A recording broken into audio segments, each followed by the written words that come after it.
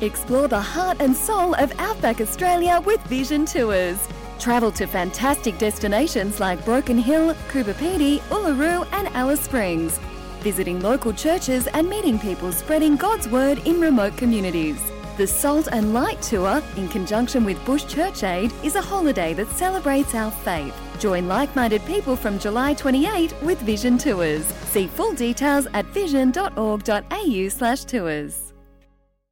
A biblical perspective on life, culture and current events. This is 2020 on Vision. No doubt, if you're interested in what's going on in Israel, every little bit extra counts. Well, let's not wait till our usual update on a Wednesday with Ron Ross to find out how the headlines are reflecting the things that are happening on the ground in Israel. Ron Ross has been monitoring the news and the developments so far. He's back with us. Hey, Ron, welcome back to 2020. Good morning, Neil. Ron, Israel responded aggressively, as was anticipated, to the Hamas invasion last Friday and over the weekend. What's the latest on the retaliation? Well, it just continues to escalate, and of course, it's a very angry Israel that's responding to these attacks.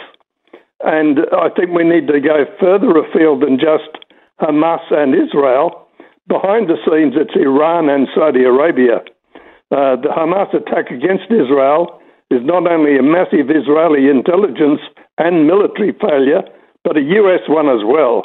And it's a dramatic success for Iran in the region. It's very interesting to see that there are American officials in Israel at the moment working on the deal between the normalization of relations between Saudi Arabia and Israel.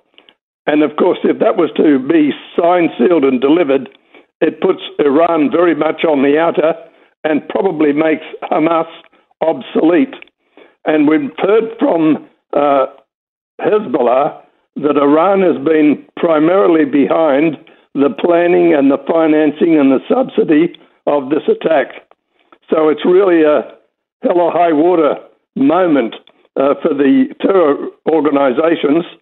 And I think the Prime Minister, Benjamin Netanyahu, has a bit of egg on his face because his intelligence and military organizations totally missed it. I think listeners certainly will be very interested in the thought that Hamas risks irrelevance because of movements between Iran and Saudi Arabia. Do you see this as something like a last-ditch effort to try and stay relevant and be heard? Well, it's been interesting to watch the Saudi Arabia reaction in the last 24 hours. They've come out and declared that they're disgusted with any attack on civilians, innocent civilians. But if they were to come into a normalization with Israel, their support would still remain with the Palestinian Authority. And the Palestinian Authority have all sorts of problems with groups like Hamas. So they would get the Saudi Arabia support, Hamas wouldn't. And that makes it very difficult. And of course, we've got behind the scenes the $9 million Australian dollars that the Biden administration paid to Iran recently for the release of prisoners. And there are some saying that that's where the finance for this is coming from. Now, there's no proof of that, but it's coming from somewhere. As we have heard speculated, the thought that 9 million Australian, 6 billion US, freed up funds to potentially fund this sort of action. Hey, Ron, let me ask you about civilians being targeted in the conflict. Is this just normal for the Islamic Hamas movement to target civilians? Well, it's certainly been over the top.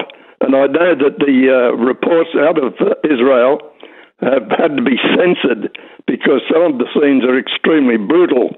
I mean, one particular thing that really was shocking to see was they found 260 bodies of young people who were attending a festival when the attack took place, and they were really annihilated. The timing of this attack is very interesting because it happened on the Israeli Shabbat, which is Friday night, Saturday morning, but also on Simchat Torah, which is the celebration of the Bible.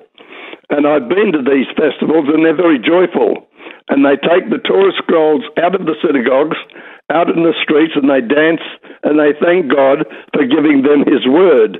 And that was going on as this attack took place. So the timing was absolutely brilliant. Now, you've got the Israeli Prime Minister Benjamin Netanyahu saying to his people, prepare for a long conflict. You've got then international effort, the US moving aircraft carriers and strike groups closer to Israel. What are you seeing in the lead-up or the build-up of military around the Middle East and especially around Israel? Well, the danger is it could have multi-fronts. It could escalate way beyond just Israel. And that's what the fear is at the moment. And I just saw a story where a German lady was paraded by the terrorists, and it's made headlines in Germany. And there are 4 Americans being held hostage by the terrorists, and there are a number of Americans who have been killed in the attack. So it could escalate way beyond Israel's borders. Ron, what are you seeing by way of how this conflict is affecting global stock markets, especially the markets in Israel, businesses, and the disruption to ordinary everyday life for typical Israelis? What are you seeing so far as those headlines?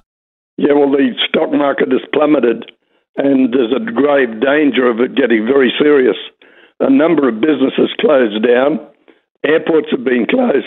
I've got friends who are in Israel at this time, and they were managing to get a flight on Sunday night, and they flew to Dubai, but they had to wait overnight to get it because of the number of people trying to get out.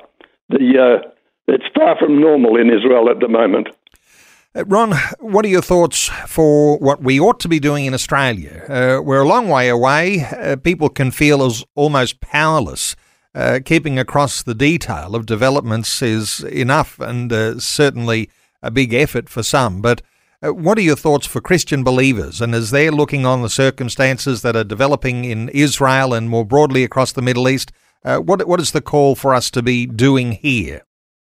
It's very simple. Psalm 122, verse 6. It's very specific. Pray for the peace of Jerusalem. And of course, if Jerusalem is at peace, the surrounding area is at peace. But at the moment, it's very volatile, and we really need to be interceding and crying out to the Lord to make a breakthrough in this very volatile situation. So it's prayer for the peace of Jerusalem. In other words, pray for the people of Israel and perhaps even pray for the enemies of Israel at this time. Ron Ross, always appreciate your insights. Thanks so much for sharing those with us today on 2020. Thank you, Neil. Thanks for taking time to listen to this audio on demand from Vision Christian Media. To find out more about us, go to vision.org.au.